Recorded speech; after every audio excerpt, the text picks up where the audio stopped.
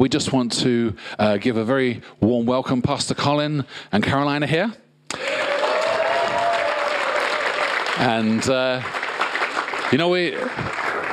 we have an expectancy this morning, don't we?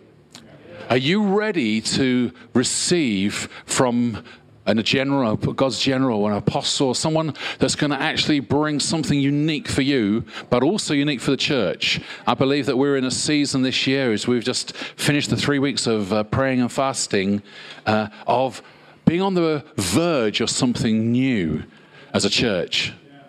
Well, that takes faith, because when you hear the word, you have to mix it with faith. So let's receive Pastor Colin for what he is.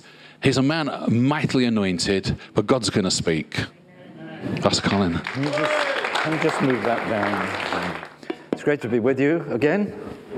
Are you expecting to hear from God? Yes. That's good, because I've brought a word from God for you. So are you ready? Yes.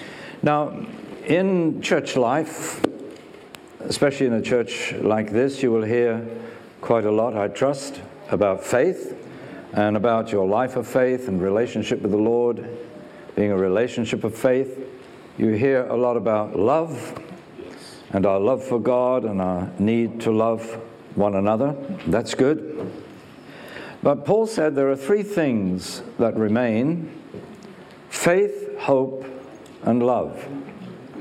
And sometimes hope seems like the poor sister, that we focus so much on faith and love that we speak very little about hope, and perhaps don't even understand what it means to have hope, and why Paul is so insistent that this is one of the 3 things that's going to remain eternally. So we need faith, because through faith that gives us eternal life, through all that Jesus has done for us, that love which is eternal, that love for God's love for us will never cease. So what about this hope? What is this hope all about? And if we get hold of the revelation of hope, it will transform your whole walk with God. That's what can happen as a result of this message this morning. Okay? Now, let's first of all say what hope is not. Because hope in the Bible is totally different from the way in which hope is used normally in conversation in the world. Now, people might say, I hope it's going to be a nice day tomorrow.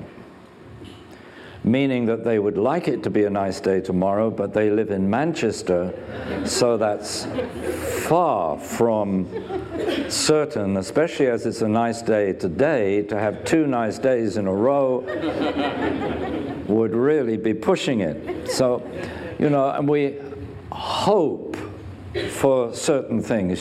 Somebody might say, I hope that God will heal me if they're sick. Hope, of course, is not faith. And when it comes to healing, God honors our faith, not our hope. But we'll come to that a little bit later. We hope, meaning in normal conversation, that this is what we would like, but we're not sure about it.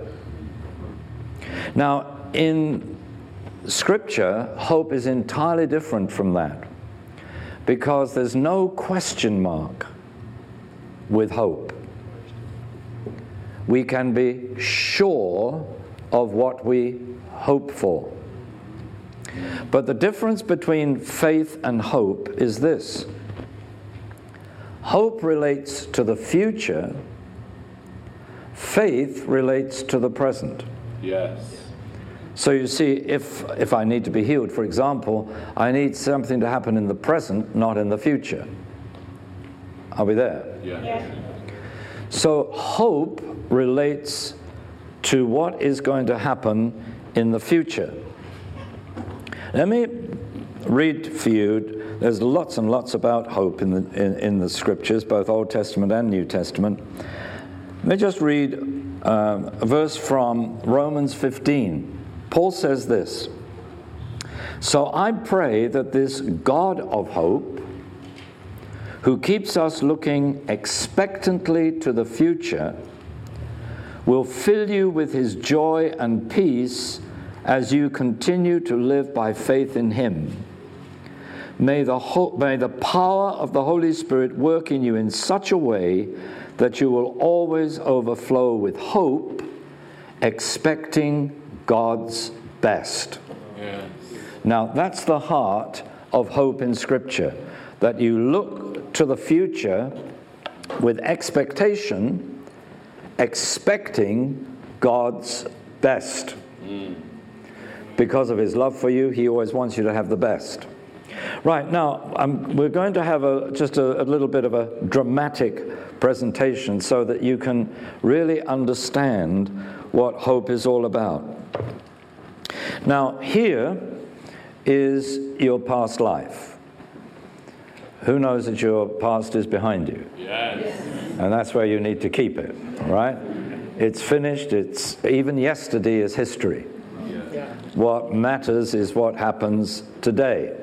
So this table here represents where you are today. And here we have the future. So between this point where I am today and this point here where we will meet with the Lord face to face, there will come the time when we will come before the judgment seat of Jesus Christ, and then there is all eternity with him beyond that. Yes.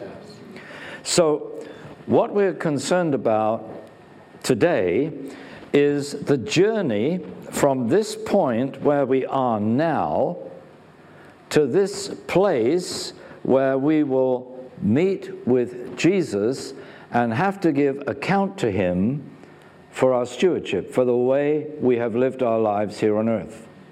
Because everything that happens here is a preparation for all eternity. Mm-hmm. Yeah. And we'll come to understand what that means. But we have to understand that on the day of judgment, two things are going to happen. First of all, the completion of the whole process of your salvation will take place. According to Scripture, salvation is a process. Mm-hmm. You have been saved, you are being saved and working out your salvation with fear and trembling, and on the day of judgment, you will be saved. Yes. But the other thing that will happen is your reward will be determined.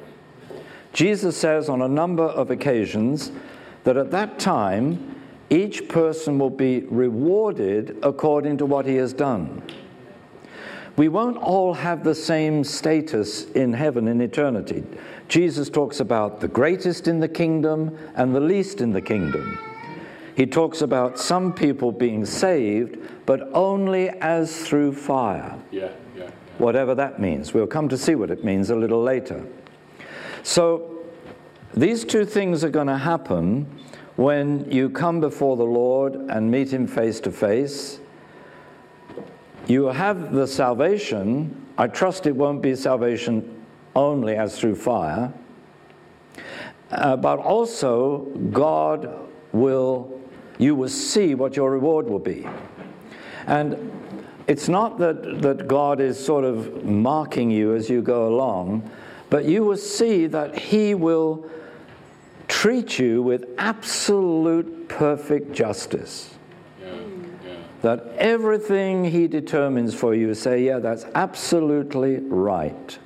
You give me the salvation because of what Jesus deserves, and you give me the reward according to what I deserve. Thank you, Lord. You are perfectly just in both those things. Yeah. The sad thing is that there are a lot of people who don't understand reward because they think that that's speaking against salvation. But both things are very scriptural. Jesus talked about reward all the time. Yes. When you pray, go into the secret place, shut the door, pray to your Father who is in secret, and your Father who sees what is done in secret will reward you. You see, when you give, don't let one hand know what the other one doing. Just give in secret, because those who give in secret, the Lord will openly reward. You see, he's talking about it all the time. So, what's going to happen between this point and that time when we actually come to the judgment? Because we don't want to live in fear of judgment, do we? If we're people of faith, God has taken away from us any fear of the judgment. Yeah. We have passed from death to life already. Amen? Yes. So, this in Scripture is a walk. We are walking with the Lord. We are in Christ. He is in us. But we are living in relationship with Him by the power of the Holy Spirit. Now, the Bible talks about this walk in many, many different ways. We can't possibly talk about all of them now. In Isaiah, it's called a highway, a way of holiness. So it's good that we're sort of lifted up a little bit here on the platform. It's a bit of a small platform. I hope you'll have a longer walk than the platform. But it's the highway of holiness. Now, we don't need to be afraid of this word holiness, as we'll see in a moment. Jesus calls it the narrow way. And he says that he is the gate. Now, you see, there's not much room between this and the platform, his table and the platform. Why? Because we've actually passed through the narrow way, the narrow gate, onto the narrow way. Now, Jesus says there is a broad path that leads to destruction. But there is the narrow way that leads to life. Jesus isn't on the broad path that leads to destruction. That's right. He's only on the narrow way. So if we're going to walk with him and live with him, we keep to the narrow way. Yeah. Now, what God has already done is to pour his love into our hearts. And part of the job, if you like, of the Holy Spirit working in our lives, what he wants to do is to keep us walking in the narrow way. Now, Jesus says a lot of interesting things about the Holy Spirit, especially at the Last Supper. And one of the things that he says is that the Holy Spirit never speaks from himself. The Holy Spirit never decides what to say to you. He speaks only what he hears. So, where is the Father? Well, we're just using this as illustration. Here is the Father in heaven, the throne of God. The whole of heaven is the throne of God. It's not just a chair. Yeah. Okay. Heaven is his throne and earth is his footstool, the scripture says. So he is enthroned in heaven and Jesus is enthroned with him. Yeah. Yes? So here you are. You've come through the narrow gate. You're on the narrow way. And you have the Holy Spirit living in you. Everything that the Holy Spirit says to you has originated from the Father and the Son in the throne room of heaven. Yes. So it's like the Father is giving, if you like, directions to the Holy Spirit as to what to say to you. So if you have listened to what the Spirit of God is saying, you're actually listening to the voice of heaven. You're listening to the voice of the Father, you're listening to the voice of the Son, because they are never in disagreement. That's right. The Holy Spirit would never say anything to you that does not agree with what the Father and the Son say. Yeah. This is how you know the way to test whether you're really listening to the Holy Spirit or not is by the Word of God. Yeah. Because the Holy Spirit can never speak anything to you that is at odds with the Word of God. It would never be the Holy Spirit telling you to ignore the Word of God. That's right. There's all kinds of crazy teaching around where some people say, oh, we don't need this and that and the other because we're already saved. Well, that is not the Holy Spirit, let me tell you. The Holy Spirit, Jesus says, brings the Word of God, reminds us of everything that Jesus says. Doesn't say we don't need what Jesus said because we're already saved. That's absolute deception. So here we are on the narrow way. We have the Holy Spirit. And so everything that the Holy Spirit is doing comes from the Father. Now, what does he want to do? He is encouraging you. He wants you to keep to that narrow way, walking with Jesus, with the Spirit of Jesus. He wants to bring you right through to the fulfillment of his purpose. Now, the sad thing is, and Jesus makes this clear, that there are a lot of people that start on the way but don't finish. Yeah. Mm-hmm. Mm-hmm. You see, the devil, he's not up here. He's down where you are.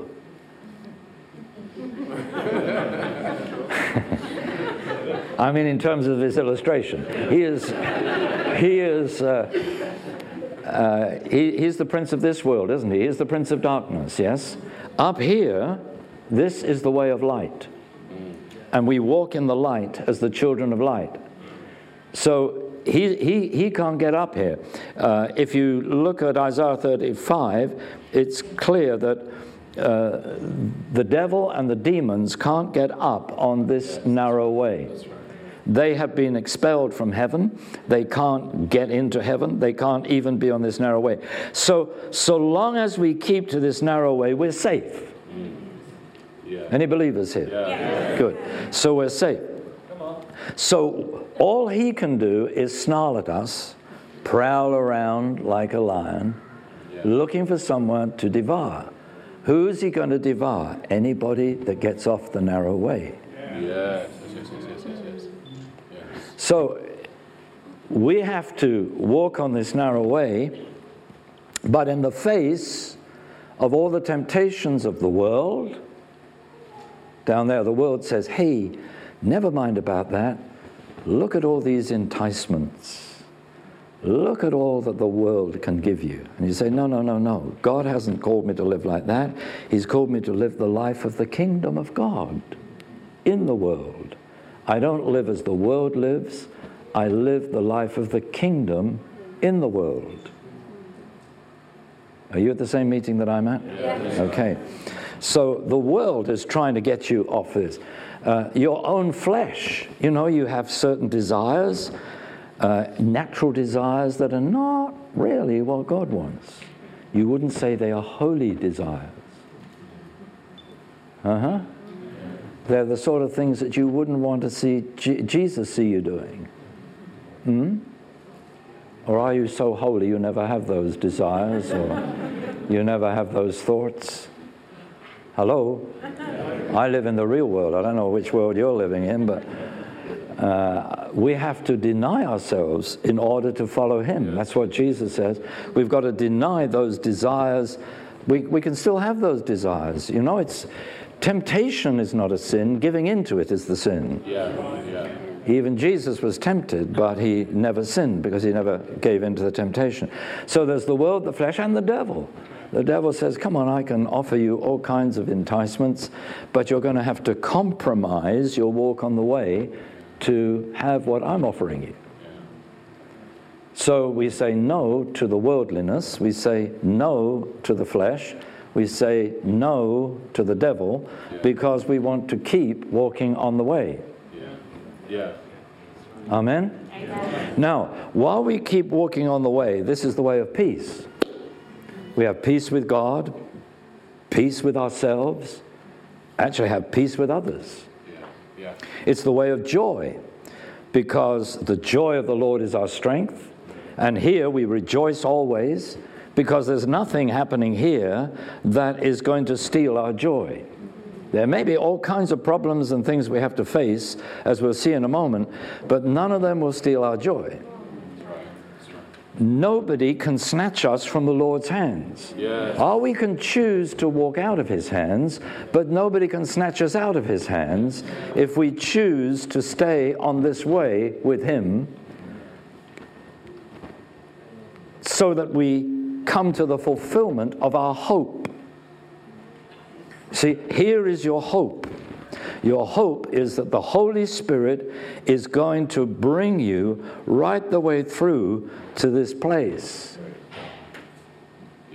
So, let me just read you one or two more scriptures, you see, about this walk. Because if it's the highway of holiness, it's a holy walk. Now, I said we needn't be afraid of this word holy.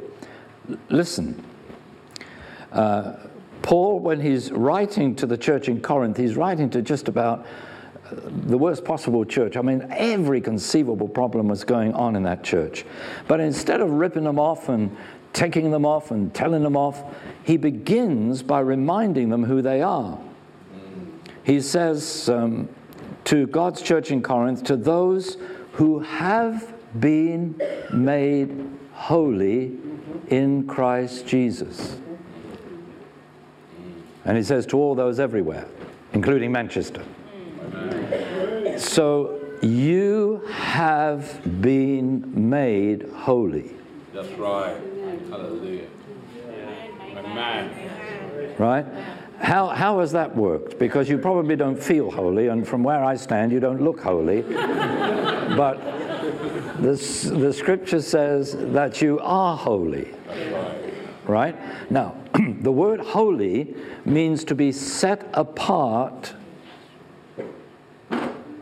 for God. Anything that is holy, or anyone that is holy, has been set apart for God. Excuse me. So God called you, God chose you. Somehow you heard the revelation of the gospel. Somehow you came to repentance. You asked God to forgive your sins. You gave your life over entirely to God. At that moment, what you were doing, whether you realized it or not, God was making you holy. And because you gave yourself to him, he said, right, now you are someone that is set apart for me. And because you're set apart for me, you're set apart for this life, for this walk here on earth, and then you're set apart to enjoy me and for me to enjoy you for all eternity. Hallelujah. So he made you holy right from the start. So you see, when you get up in the morning, what's your starting point? Well, a saint has just touched the floor with his feet or her feet. Because someone who is holy is a saint. Amen? I'm Saint Colin and you're Saint whoever you are. Praise the Lord. The Pope doesn't have to make you a saint because Jesus has already made you one. Come on. You might not have a saint's day named after you and people worship you, but that's a good thing. Hallelujah. But you see, so you have been made holy.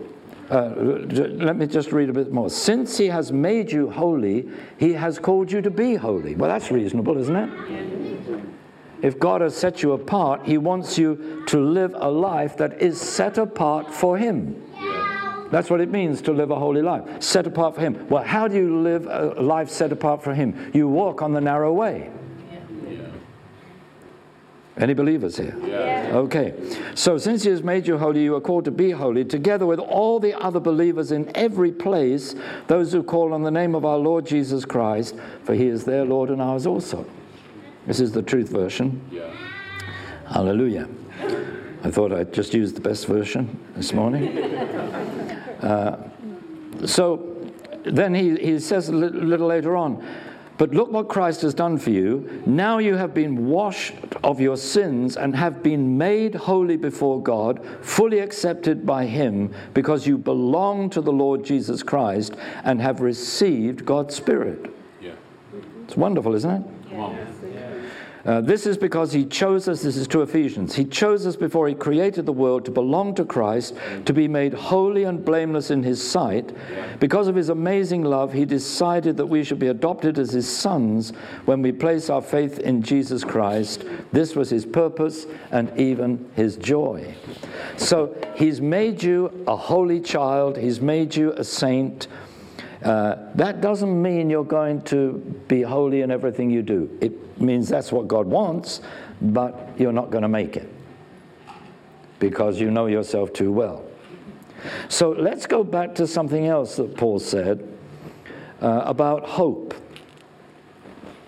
When he talks about faith, hope, and love, these three abiding, just before that, he says this: "Yet still I can see myself only as a poor reflection in a mirror compared with what God intends me to be.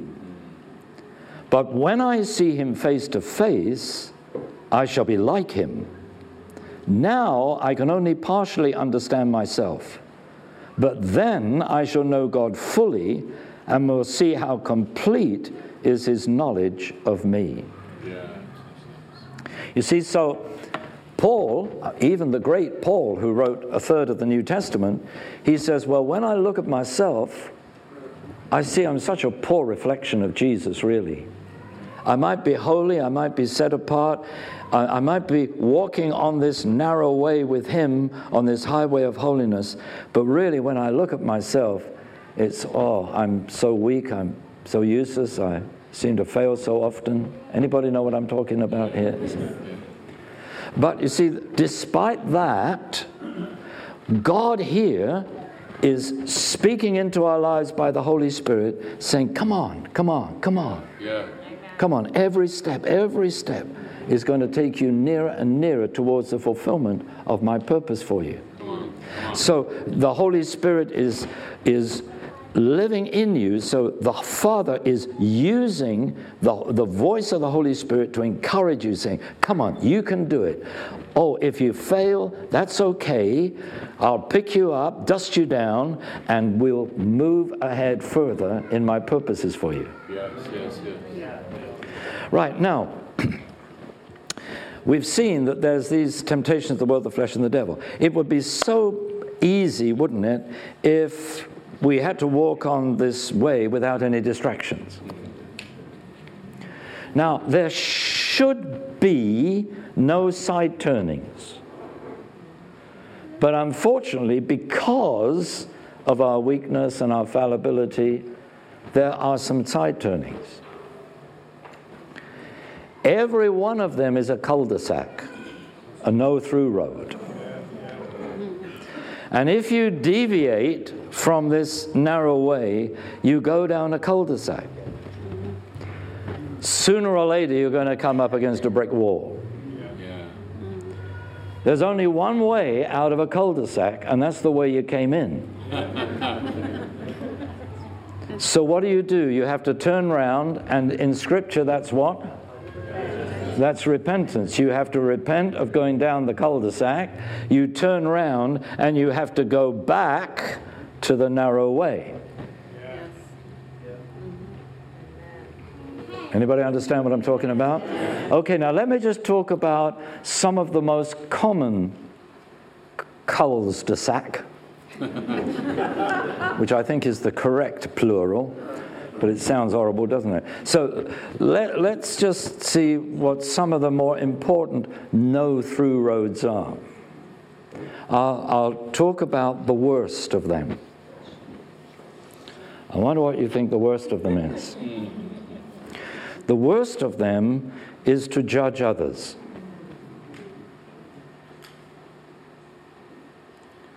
Ooh.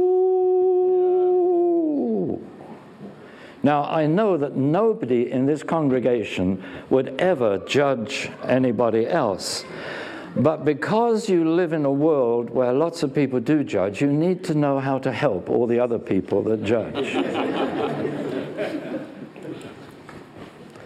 So that's why we'll just spend a little bit of time on this one. Now, what you need to understand, the Lord said to me a few weeks ago, because I'm always impressing this upon people, you don't touch, you don't judge. God said to me, every time a believer judges one sin in another person, he commits 7 sins himself.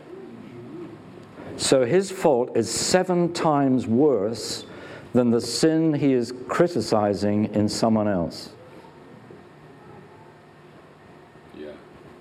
You wanted to hear that, didn't you? Now you'd like to know what those 7 things are. Shall I tell you? Right, first and foremost, you have disobeyed God's word, therefore you've disobeyed Jesus. Secondly, you failed to be merciful, and God says, be merciful as your Father in heaven is merciful. You failed to have compassion, and when, for example, the woman was caught in adultery, that was a pretty bad one, he had compassion on her rather than judged her. You have disobeyed his command not to judge. You have disobeyed his command not to condemn. You've disobeyed his command to restore the person rather than judge the person. You see how much sin is involved in just one act of judgment. I'll think of the 7th in a moment. Are you with me? We think, it's almost automatic. You see something wrong in someone else, and you think you're going to appear a little bit better if you can judge that person for being a little bit worse. And yet, when you mess up, you don't want anybody to judge you. You want to say, well, just be patient with me. I'm a work in progress. I want you to understand. Hello? It's amazing how we want people to treat us with mercy, but we don't always treat others with mercy. So you see, so much sin. This is why I believe Jesus said, whenever you pray, you must forgive others. If you forgive others their sins, God will forgive you. But if you do not forgive them, God will not forgive you. That's a cul-de-sac.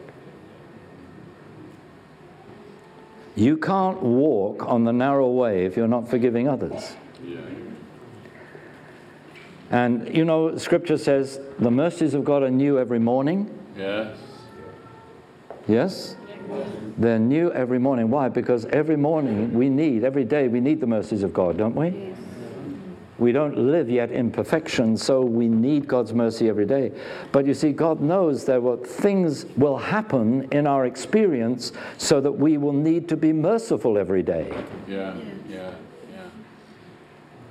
So as we extend that mercy and that, the 7th thing is that we failed to love. God calls us to love, not to think. So those are the 7 things. So when we judge, we have failed to love, we've failed to be merciful, we've disobeyed God, we've judged, we've condemned, and so on. So we come to the point of realizing that's a cul-de-sac, that's a no-through road. And actually, when you start to judge others, you lose peace yourself. That's right. Hello? Yeah. And you lose your joy. Why? Because you're no longer on the narrow way. You've deviated. And then God in his mercy deals with you. And he says, well, you silly Nana, if you'd only just kept to my word, you wouldn't have gone through all that negativity.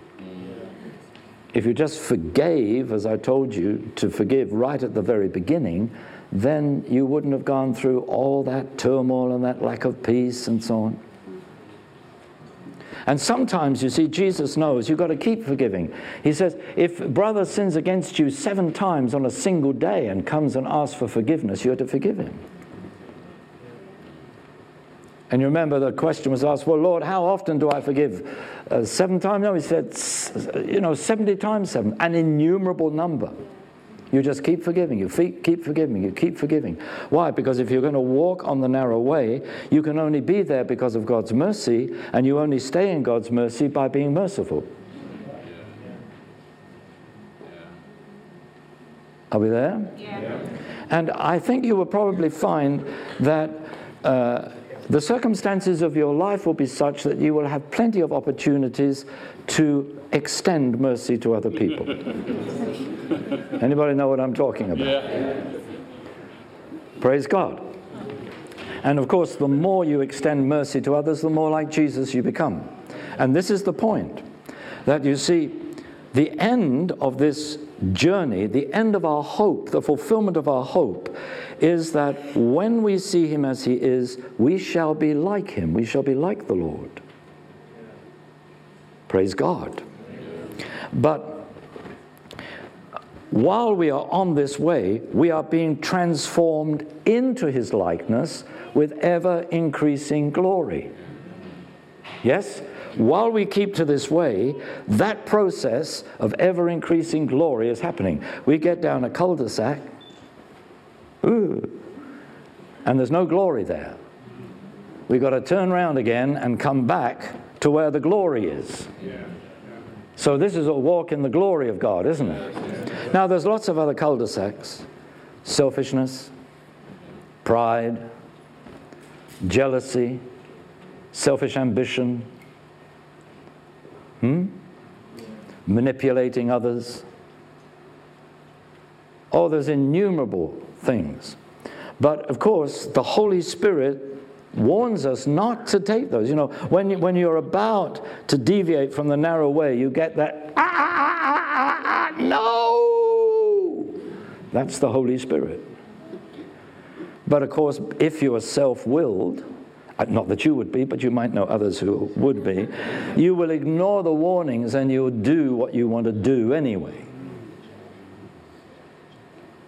Now, you see, why does God want you to keep to the narrow way?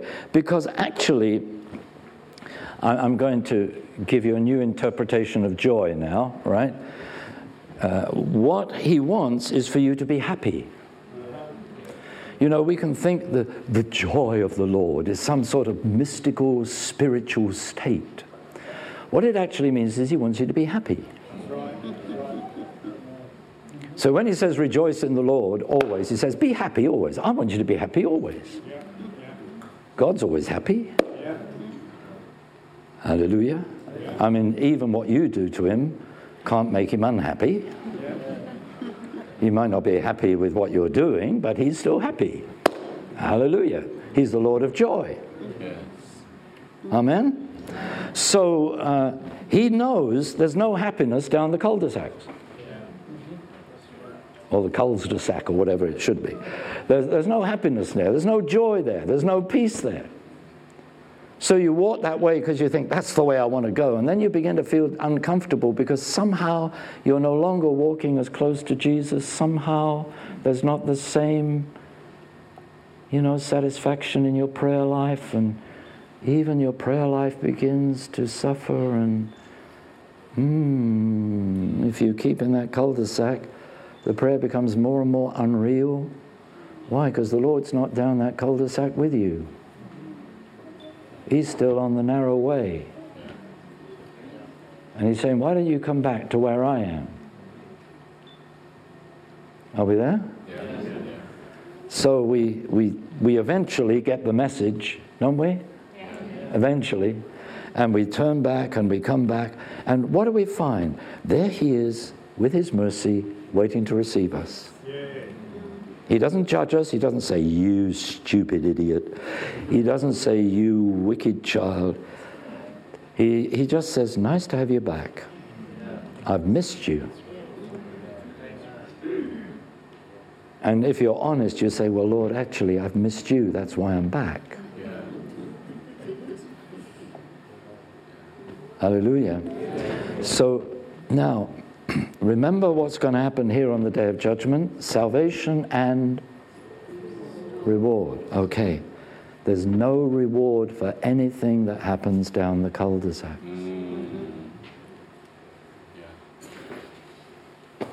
Because the Holy Spirit never led you there, and the only fruit that lasts is that which the Holy Spirit does through you. So all the rewards are what happens here on the narrow way. Now, God wants you to have a great reward, the Scripture says. Yes? He wants you to have the crown of life. And what he makes clear is the crown of life, which means your share in his rule and reign with him eternally, that's given to all those who persevere to the end. One of the widest cul-de-sacs is the temptation of the devil. Why don't you give up? Why don't you take a rest from this God business? Why don't you stop going to church?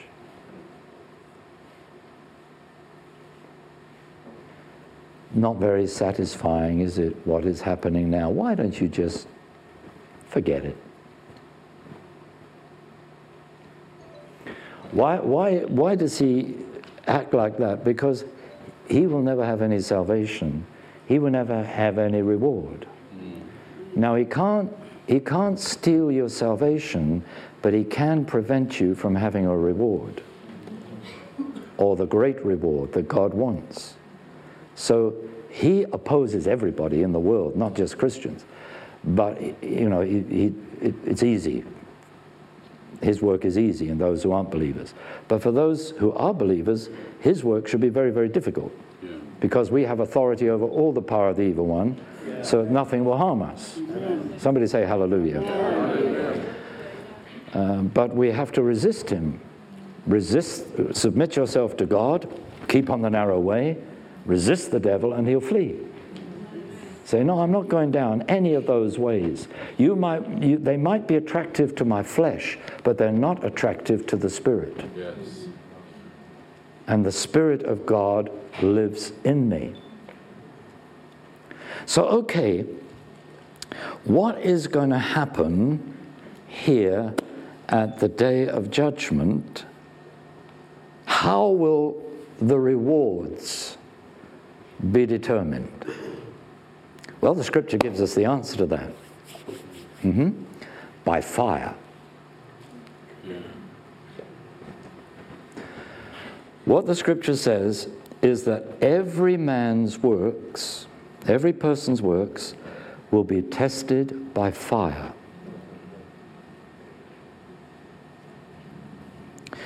And there are two categories. There are the works that are described as wood, hay, and stubble. Now, fire burns up all those. Those are the works you have done yourself in the natural. They're not works of the Spirit. This is not the work of the Spirit within you. This is you just doing what you wanted to do. But then there are the works of silver, gold, and precious stones. All three survive the fire. The silver and the gold will melt, but they will survive the fire. So now you can see what that scripture means when it says some will be saved, but only as through fire. They'll be saved because they put their faith in Jesus Christ as their Lord and Savior. So God will honor that faith, but all their works will be burnt up because they never walked on the narrow way. They thought that God existed just to give them whatever they wanted. They expected God to please them instead of living to please God. These are people that have used God for their own ends. I want to be blessed, I want to be healed, I want, give me. They wanted to use God for their ends instead of saying, wait a minute, if I'm a holy child of God, I want him to use me for his ends. Are we getting this? Yeah. So we don't want to be those that are saved, but only as through fire, because all our works got burnt up, because they were just the works of self. We were still living to please ourselves rather than to please the Lord. You ought to be eternally grateful that you've heard this message this morning. That's right. See, because there's going to be a whole lot of people that spend a lifetime going to church, and they're going to get to this point and wonder why all their works were burnt up. Because actually they were walking down all kinds of cul-de-sacs. They weren't walking on the narrow way. The Holy Spirit of God was not necessarily in control of their lives. They were not doing the works of the Spirit. See, the works of the Spirit are supernatural because the Spirit is supernatural. Yes? So you share the love of God. That's supernatural. It's not just having the kind of love that other people have, but, the love of God and the power of God, the healing of God, the joy of the Lord. Whatever comes from the Holy Spirit, that is going to survive the fire. That's right. It's silver, gold, and precious stones. See, this is your hope. My hope is that I shall be saved on that great day because of my faith in the Lord Jesus Christ. But my hope and your hope needs to be, at that time, I want a great reward.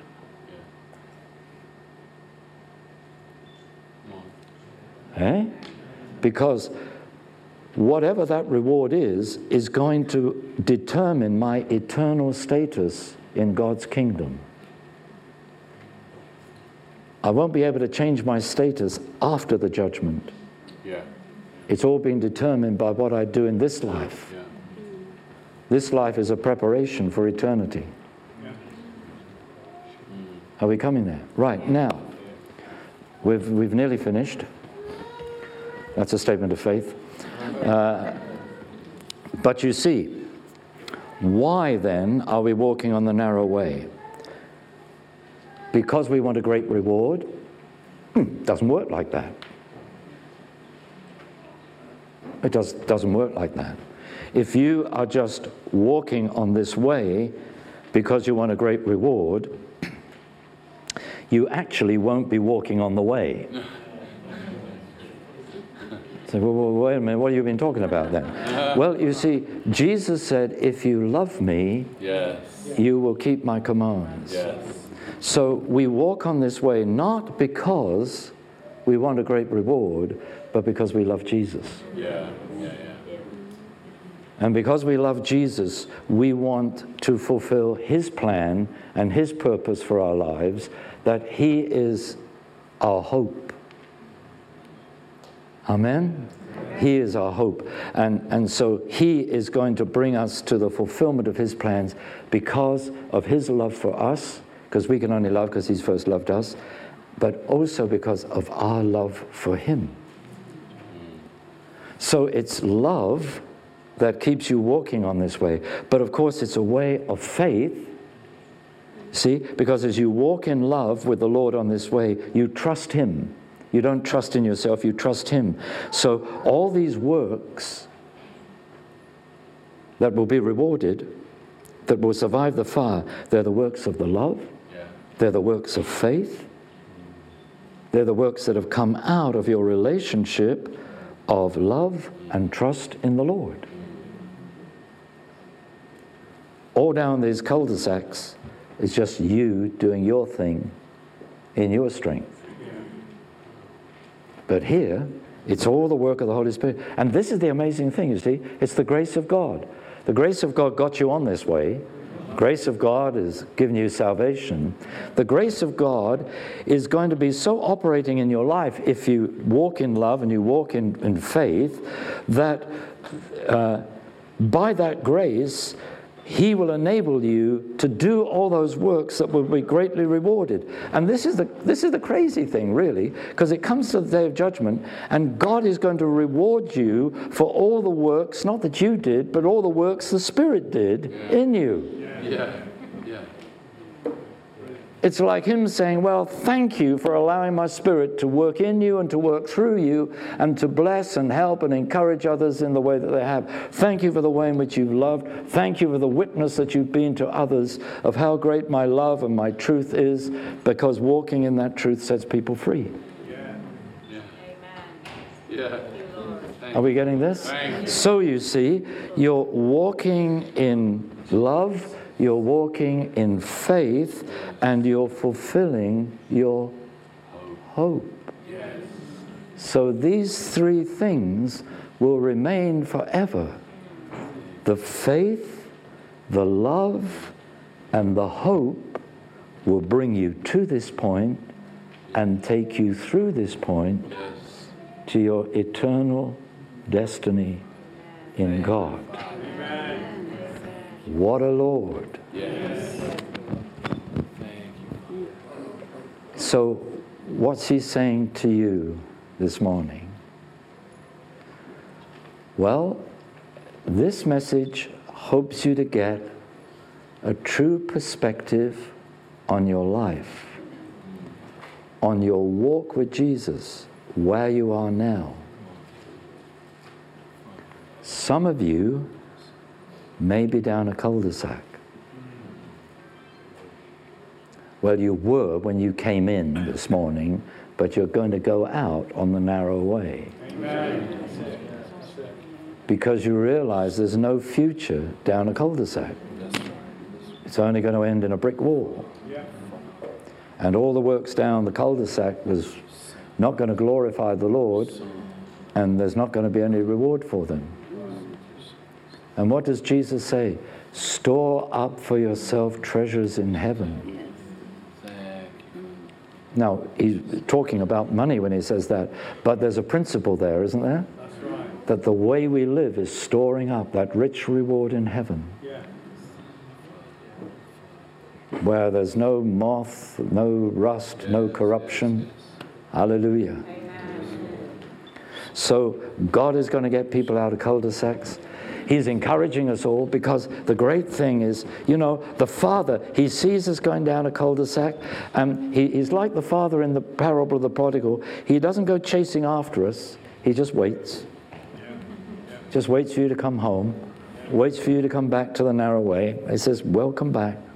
Come on now. Come on, let's walk together in love, in faith, in hope. It's amazing, isn't He? Really amazing. Because He sees all this stuff that we get into, and He says, come on. This is where you'll be happy. This is where you'll be fulfilled. This is where your joy will be. This is where your peace will be. This is where you'll really know what love is. This is where you'll really see the power of God at work. That there's no joy there. There's no peace there. There's none of God's love there. There's no power there. I do believe that God is speaking to some about this cul-de-sac of judgment. That's the worst one. That's the very worst one. You might know some believer that's got into, let's say, an adulterous relationship. Oh, terrible, terrible. I would never do a thing like that. And you go nattering the man and say, have you heard? Boom, boom, boom, boom, boom. And you've just sinned 7 times worse than the guy that committed adultery.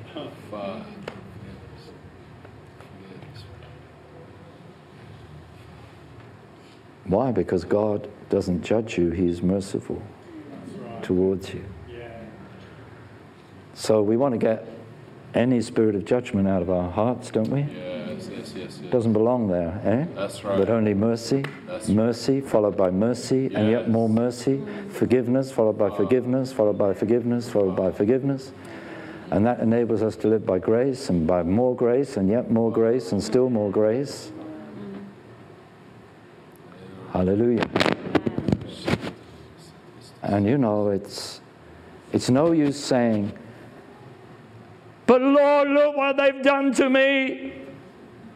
He said, well, look what they did to me. Yeah. They hammered nails through my hands and feet. And while they were doing it, I was saying, Father, forgive them. Yeah, that's right. They know not what they do. Have they hammered nails through your hands and feet yet? Jesus. You see, Jesus lived his message. Are we there? Amen. I think we need to pray, don't you? Amen. Let's all stand, shall we? Hallelujah.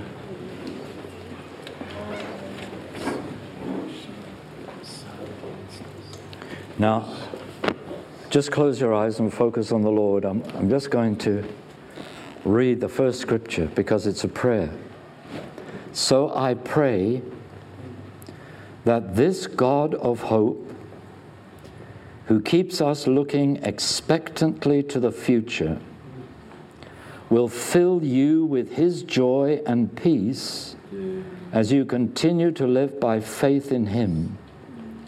May the power of the Holy Spirit work in you in such a way that you will always overflow with hope, expecting God's best.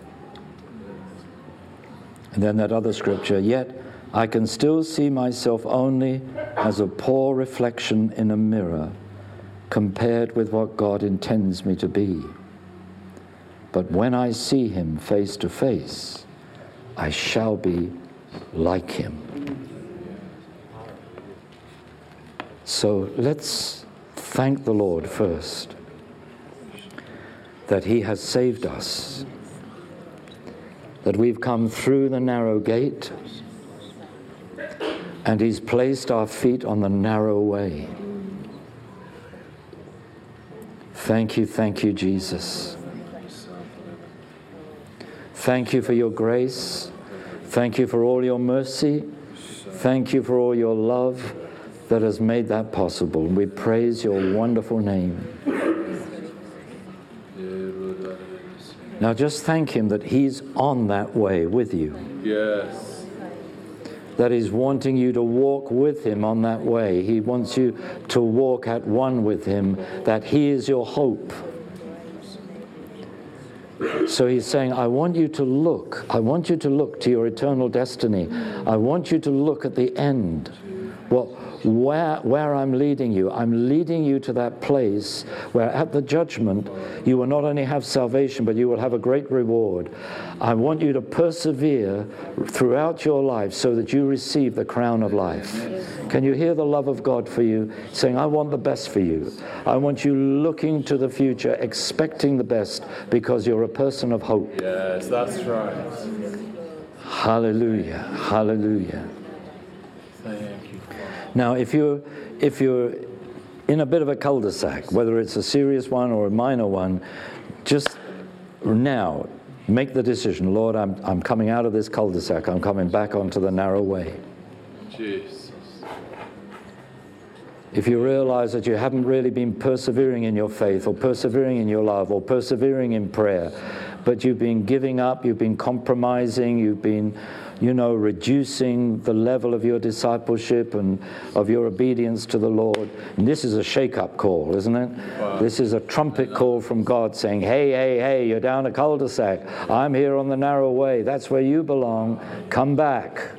Come back into my very best. Hallelujah. So just make that decision now. If you've been down that cul-de-sac of judgment, just thank God that he's been so merciful to you. He hasn't wiped you off the face of the earth in judgment.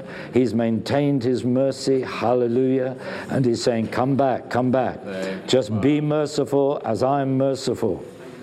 Come back right into the flow of my mercy. I don't want you to be down that cul-de-sac with your sins unforgiven. I want you to be on the highway of holiness. I want you to be on the narrow way where all your sins are forgiven because you have forgiven everybody who has grieved you. You're not living in resentment. You're not living in bitterness. You're not living in anger. You're not living in offense. You're not living in hatred. In fact, he says, love your enemies, pray for them. Not pray against them, pray for them. Pray for them. Pray for them.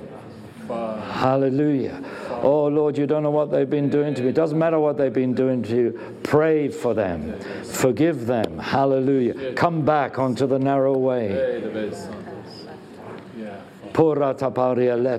Because when you're on the narrow way, you look with love upon every situation. Praise you, Jesus.